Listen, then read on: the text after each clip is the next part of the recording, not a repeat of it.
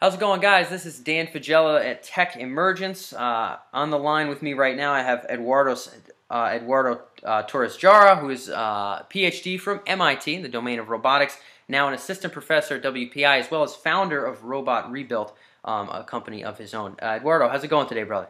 Very good, thanks. Cool. And I know I had found you originally. I've been lucky enough to speak with so many just great and brilliant folks who've gotten their formal training from MIT. I saw you originally for your work in sensitive manipulation and/or sensitive robotics. I really kind of wanted to start there because it seems like that's still where you're honed in the most, both commercially and in terms of research. What do you mean when you talk about sensitive robotics, and where are you guys really applying those concepts today? Yeah, sure. So sensitive robotics for me, the idea is expanding on what AI was talking for a while, what is called embedded intelligence. Mm-hmm. The idea that you actually need to have a body in order to make the robot smarter. But the expansion that we're doing is that in order to make use of that body needs to be very sensitive and sensitive to contact, because most of the robots that you'll see, we have worked a lot on dynamics and make them very stable, capable to follow the trajectories very precisely, but they're not that great when they try to come in contact with the world. For example, imagine these really heavy robots handling the assembly of in a big car company.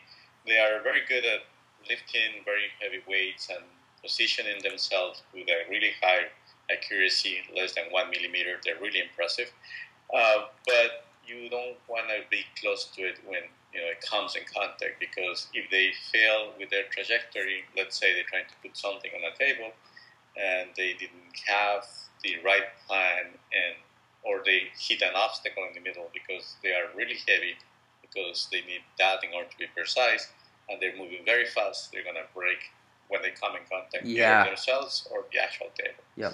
So we need to create a different technology, and the technology that has been proposed for some time already is make the robot compliant. So the robot becomes very soft now. It's easy to come in contact. One of the first applications was, you see this in the legs of the robot. That was done, for example, in the leg lab in MIT some time ago. But the problem with soft technology, or like soft robotics, is that now you lost the precision. So most of the theory that has been developed is now directly applicable. And so you need to compensate for that lose in precision. And so what we do is, in my specific case, we use sensitivity to contact. I guess the easy application to see is manipulation, because it makes sense for us that the robots should have tactile feedback in the hands at least. Yep. That technology, the easy idea is, if you woke up at night, you can always find your remote control and reorient it and push the on button, and there it is, with no computer vision, no high precision, but all with the tactile feedback coming from your hand. Yeah. Of course, the idea seems very simple. Then the changes are really big, because you need to change all the hardware in order to build a new type of software. And we're very used to say, well, we're going to do the smarter hardware, smarter software, and keep using the good technology that we have developed already, because technology is really great, the position control. But we need to make these changes. So the changes are at all levels. You need to start changing the hardware in order to change the software as well. And that was the main idea with sensitive manipulation. But it turns out that we can actually expand this work that we did with hands and arms to actually put it in the feet of the robot and the whole body to do better navigation. And we have started addressing the case of flying robots, where the feathers actually work like, some of the feathers work like tactile feedback, feeling the air, kind of like manipulating the air to do the flying. Yeah. And that's the main idea behind. Huh. Okay. And I can very easily see, at least just sort of imagining what you're describing here, how tactile feedback from a hand would be useful if a robot was handling objects of different textures or sizes or levels of durability, or even in the air, how the feedback from the wind, might be able to help kind of calibrate the angle of the wings, or the trajectory of the flying robot. What are some of those other applications? I suppose I know you had mentioned even in walking, you guys were working on this concept. Yeah, we're just starting with that. So the idea is that walking and manipulation share a lot of common issues. And so, you kind of have an arm, but instead of the arm trying to move a small object, now you have the leg that has the same configuration, but the object that you try to handle is not going to move because it's the floor, basically. And then it was giving a lot of attention to the dynamics of the robot, the balancing of the robot, that makes sense. But it was usually not considered that the feet as a whole structure should be something important. And so what we have done is we have focused on the feet and use tactile feedback on the feet, and now try to redefine the walking algorithm by using the sensitive feet. And like a easy experiment is like again, you can close your eyes and you can walk with only your feet as long as you don't hit something.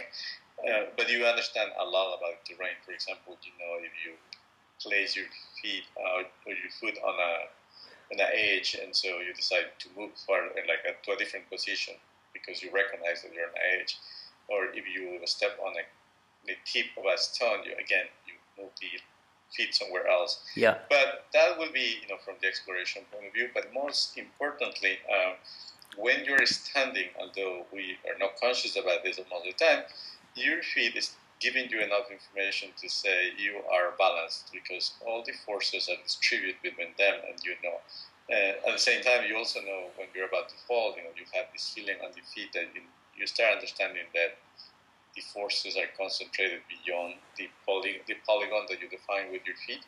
And so, we do all these things unconsciously, but now we're trying to take advantage of that in our robot. Again, that shares the same problems, manipulation, so we start changing first the hardware. Now we're changing the basic algorithms to do the signal processing of that type of sensors, and on top of that, we're going to go to the high-level software. But a funny thing to say, and that's it's not that this idea hasn't been thought before, and having sensors seems something very easy to put and do it. But it turns out that tactile feedback especially has a different type of, some other considerations that you need to have in mind when you design this type of sensors.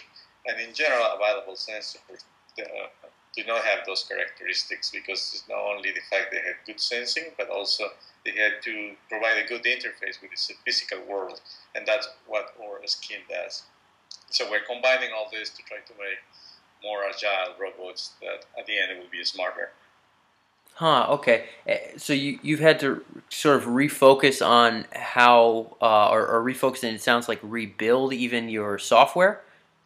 Totally, yeah. The hardware and the software. To be able to kind of put up with this new kind of data and factor that into how it's going to affect movement, ambulation, etc. Right.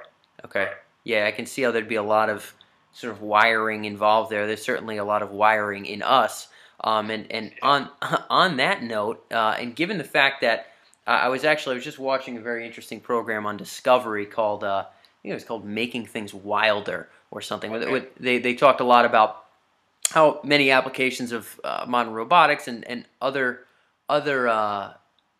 technological applications are taking lessons from nature in many respects. And I know, for example, Big Dog out there in Boston, is not necessarily modeled off of one animal, but does certainly glean not only in appearance but in actual, the actual construction and inspiration. Many portions of sort of, again, like a biological being. And I know you've worked on humanoid robotics. How has sort of the modeling of nature played a role in what you're doing now, which is, we have these systems in our bodies right now, right? Active feedback about how the pressures in our feet affect our sense of balance in our mind. Are you guys gleaning a lot from biology? It's just kind of a from-scratch thing. Yeah, that is the main source of inspiration that has been all around my career. So it is, we have a system that really works. We see it all the time, and it's amazing what human and animals can do. It's impressive. If we see the computation, also is very difficult to understand because, like we have progress, neuroscientists have done a lot of progress, but it's not totally clear what we do. And what it never stops impressing me is that it's true we try to understand the brain, but at the lower level, at the sensing level, the basic sensors are even more impressive. And that is what actually that has driven, for example, the sensitive robotics. The idea is that, I was saying at the beginning, we can think, okay, let's put 4 sensors or pressure sensors on the robot. We sure will get something interesting. Now, when you actually get to implement this becomes very complicated because I have done this many times. You just take a typical sensor and try to place it, and it doesn't do what biology do. And then you go back to biology and just study, for example, in the case of tactile sensors, how the skin has been built and the many layers and the basic mechanisms that they use. We went to that level, so we actually were able to build, design, and invent a new sensor that was very functional because we actually tried to capture we got inspired from the ridges that you see in the human fingertips. Those are really important structures. So it turns out that it's not only the sensor, but also the structure that allows biology systems to detect better. And on top of that, not only do the sensing, but at the same time provides a good interface. And although that seems very simple, providing that good interface actually allows you to handle different things. For example, an egg, if you have the most sensitive device that is rigid, when you try to handle it, you apply too much pressure that you probably crack the egg. And that's what most of the robots don't succeed in that. But the easy solution is sure, let's put rubber around the system and it works. And when you do that, then you separate the interface from the sensor, and then it becomes something more complicated. So what we have achieved is to put all those things together, but totally inspired by biology. And then, interestingly enough, you start changing the computation itself, because before we use all the power of the computation to compute the dynamics, now we have a lot of sensors and we can start wiring those sensors back. As you said, there's a lot of wiring inside us, but the computation is very effective because now the information that we have is very relevant to the task. Because of that, even though we have more sensors than a normal application, our computation becomes a lot more simpler because we are sensing the right variables, or let's say the variables that are relevant to the task that we are trying to achieve at that moment. Yeah.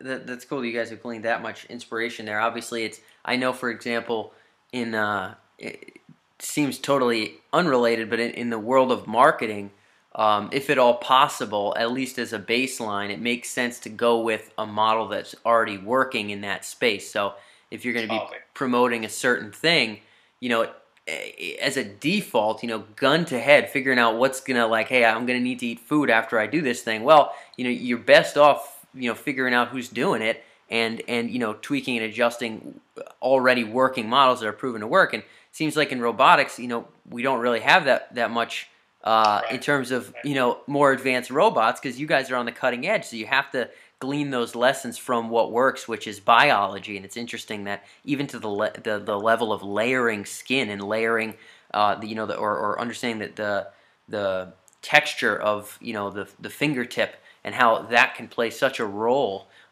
in the actual construction of these robots. That's fascinating stuff. Definitely, yeah. I'm always impressed by this, and that's why I keep working in this area. Yeah, big time. And speaking of these areas, I guess your domain now is sensitive robotics. There's a lot of buzz around sort of sensors right now, and everything from documentaries on the singularity to other folks at MIT who I've talked to. And I was speaking with actually a CEO of a small burgeoning kind of robotics company out there in France who had talked about just the dropping prices and increasing functionality of many different kinds of sensors, maybe not all, and how cell phone technology and other things big corporations that are fighting to make those things efficient have sort of brought it down for the rest of us in some respects. How do you see this transition in sensors as influencing your own progress or other people's progress in robotics? Oh, definitely.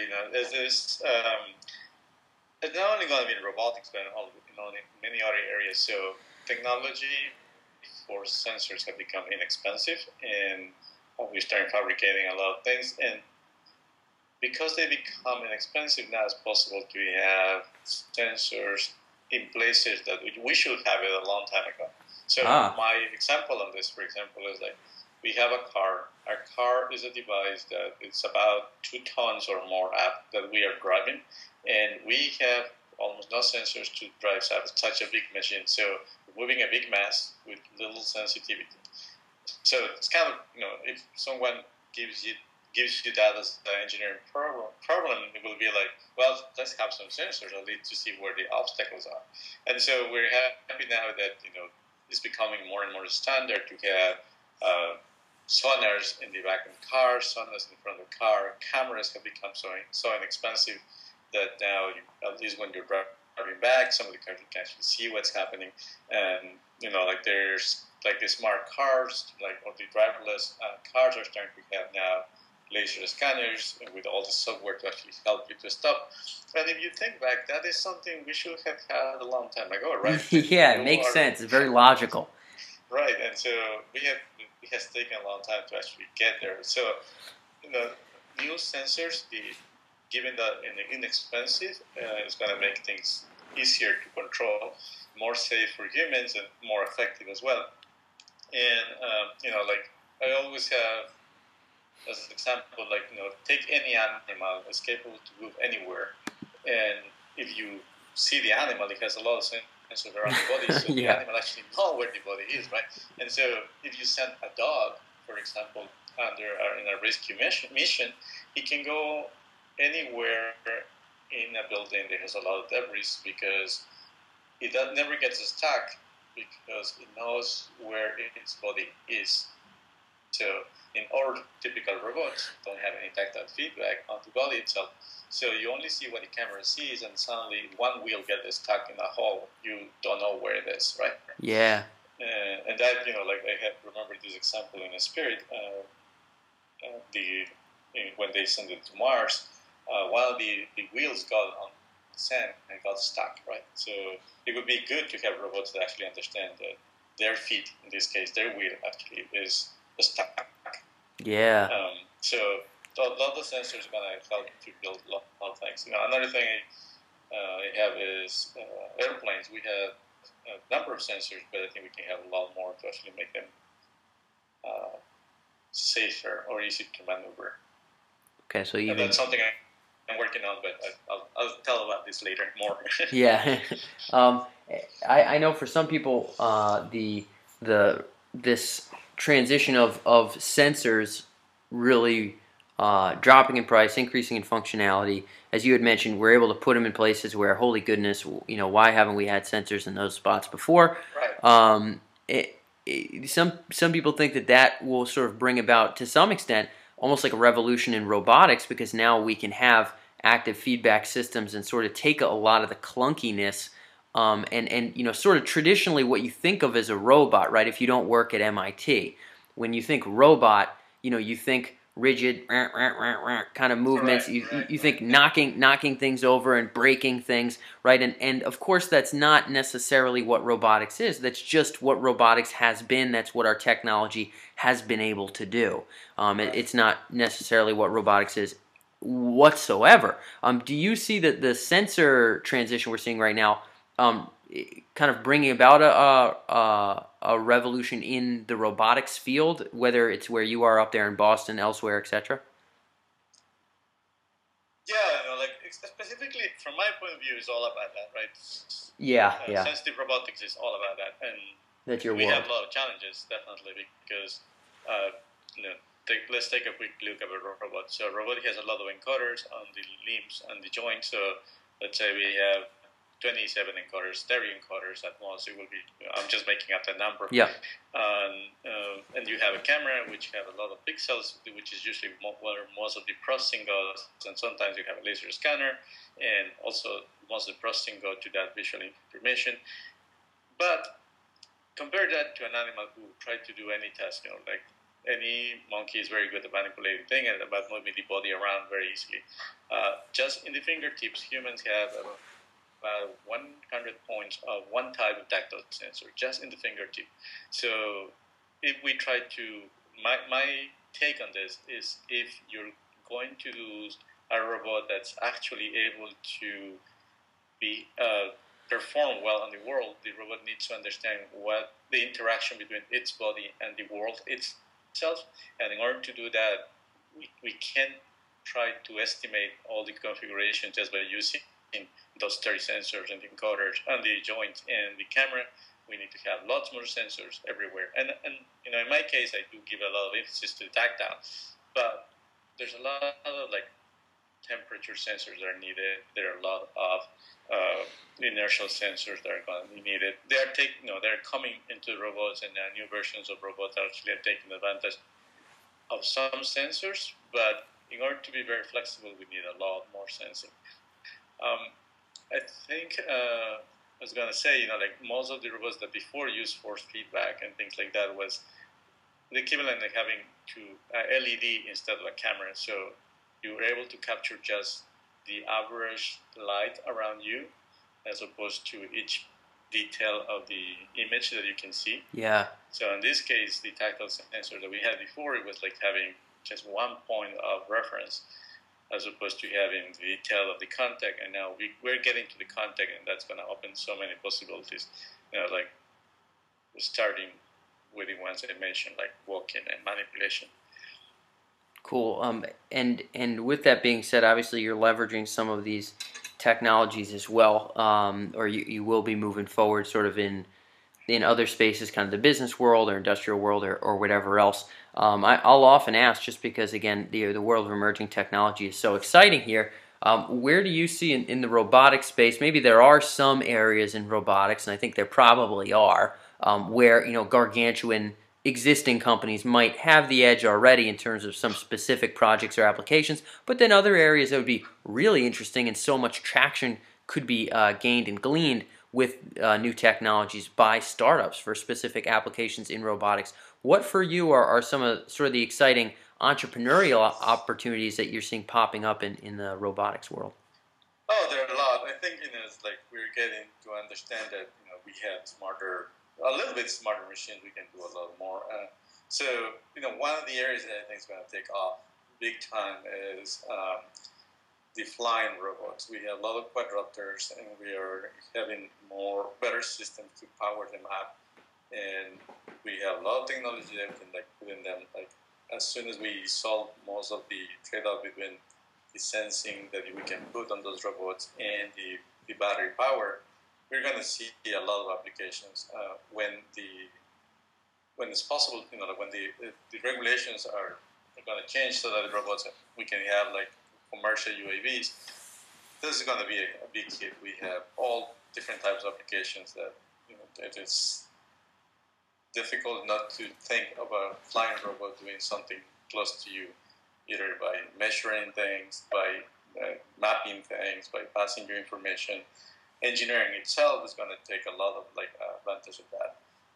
Another big area is definitely manipulation, and I think it's going to take a little bit longer, but that is a different area that's completely big. So by talking to engineers of one company that does robotics, and they are one of the leaders on industrial robotics, they mentioned that only 20% of the applications they request to do, they can implement it with the current technology. So we have 80% of them now possible to do because they didn't have the technology for manipulation to make manipulation more flexible.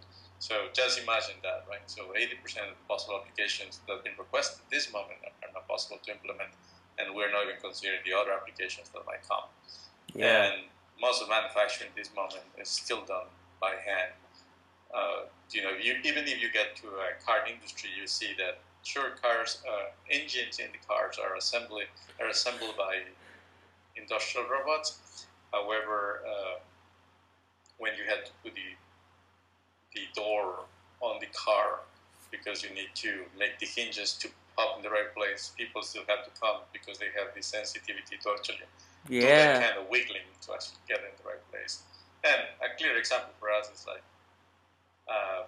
placing the wheel on the car. And when you had to replace, when you have flat tire, imagine the task that you have to do. The robots can't do that time because you had to go and like kind of like fiddle until you actually get the first screw in the right place, and then you can do the task, right? So there's a lot of manipulation tasks, especially in assembly. Okay. So yeah, no, that's interesting. I mean, yeah, it's you know, I think there's a lot of hubbub around it, and I don't know why. I think sky is falling type stuff gets a lot of hubbub, but of robots taking people's jobs and things along those lines. But I think at the end of the day, the more manual and or physical a job is, certainly the more likely that would be. Whether it's packing shoes in a department store, whether it's there's so many of those things. Like you said, it's just that robots aren't they aren't capable of using vision with a sense of feel, with a semblance of mobility to be able to actually get that task done. But if those levels could be increased just a little bit, that's how many people that could be replaced instantly. You know what I mean? Right. And this thing about taking the jobs, I think is easier to achieve the technology that we see in science fiction, like machines flying and machines like being very flexible, that to say that the robots are actually going to take the jobs for people. It's very difficult to replace the smart of a person. So we always have a robot helping the person to do something more effectively. And the person given that smart can do a lot more things with the machine that we provide. Take the case of the computer. Everyone was saying, well, all the assistants were going to be replaced because now we have computers. Actually, now the assistants are more needed to actually use the computers. Yeah. And it provides more jobs, more than remove jobs. So I think that's going to be the case with robotics as well. Yeah, you wonder. It might not just be an elimination of jobs per se, but just sort of a moving around. You wonder at the level at which more and more robots will be able to function without kind of that higher level help, and sort of where that takes us in transitions, which is rather interesting stuff. On a little bit of a closing note here, I know normally when I'm catching up with folks, especially in the research world, who are really embedded there, as you have been for years and years, Sure. It's always exciting for me to kind of get an understanding of, in the coming 2 to 5 years, where do you see, obviously there's a lot going on in robotics, from quadricopters, which are apparently everywhere. I think every third person has a quadricopter startup company at this point. To the sensitive robotic stuff, which you had mentioned might take us a little while longer. In the next 2 to 5, where do you see some of those most exciting new applications sort of moving forward? Stuff that maybe most people would notice or would literally make a difference in our lives to some extent. Let me think for a sec. Yeah, I definitely think that the flying technology will come in, and you will be walking in the building and you'll see them either taking you somewhere by guiding you, or if you go to a construction, you'll see a lot of these little devices helping the people that are building the structures to have all the information they need. I also see any like search operations, like you need to find a person. Many of these devices can actually go and do local search because you don't need. You can have the imaging right there. Any emergency problems, we'll have those robots going and give us a really quick estimation. I think the area of photography and related areas like filming will get a lot of impact by these robots. I think they're actually getting it right now. So those will be some of the areas I think. Then I also think that industrial robots will take a different shape as opposed to be they are doing that right now, but we start to see this more commonly in different factories. So robots are becoming inexpensive, but at the same time more dexterous and more capable of doing things. So it might be the case that now maybe you walk in a Gap store and you see a robot helping you to provide the clothes that it will give you the right shape and things like that very quickly because they're cheap and safe. Got it. Okay, cool. So a different shape and manifestation of the industrial robots as well. So just as a final note, if folks want to learn a little bit more about what it is that you're doing now, whatever projects you have that are kind of out there in the public in terms of interesting stuff. Obviously, again, there's a lot of buzz around sensors. You're really working in that space. Where could people go to sort of learn a little bit more about that? Definitely. So you can go to my webpage on WPI, which is wpi.edu/eTorsJ, or my company that's called Robot Rebuilt, and the webpage is the same as the name, www.robotrebuilt.com. Got it. Okay, cool. So people can learn there, and obviously I'll grab some links from you to be able to link up to that as well. Eduardo, thank you so much for taking the time here today. I really appreciate the insight. Pleasure, yeah. Cool. Very good. Hey, we'll catch you soon. See you. Yep. Bye then. Hey, thanks for tuning in, guys. If you're an entrepreneur or a future thinker with an interest in businesses, transitions, or technologies that have the potential to alter human potential, then make sure you check out techemergence.com. It's our main blog site where you can see all of our other interviews with top startup leaders, entrepreneurship experts, and folks in the domain of technology, cutting-edge emerging technology. If you have a particular interest in how technology can affect the future of human consciousness and our conscious experience, then be sure to also check out sentientpotential.com. There we explore a lot of the ethical considerations and really serious moral matters of emerging technologies, in addition to interviews with great philosophers and technology experts of our day. More than anything else, always feel free to reach out. If you can find us via email, you can reach out to us there, or whatever other way. Find us on the blog. Be sure to drop comments. We believe that the serious conversation about the future is not only open-minded, but also interdisciplinary and multifaceted. So we'd like nothing more than to be able to glean your ideas as well.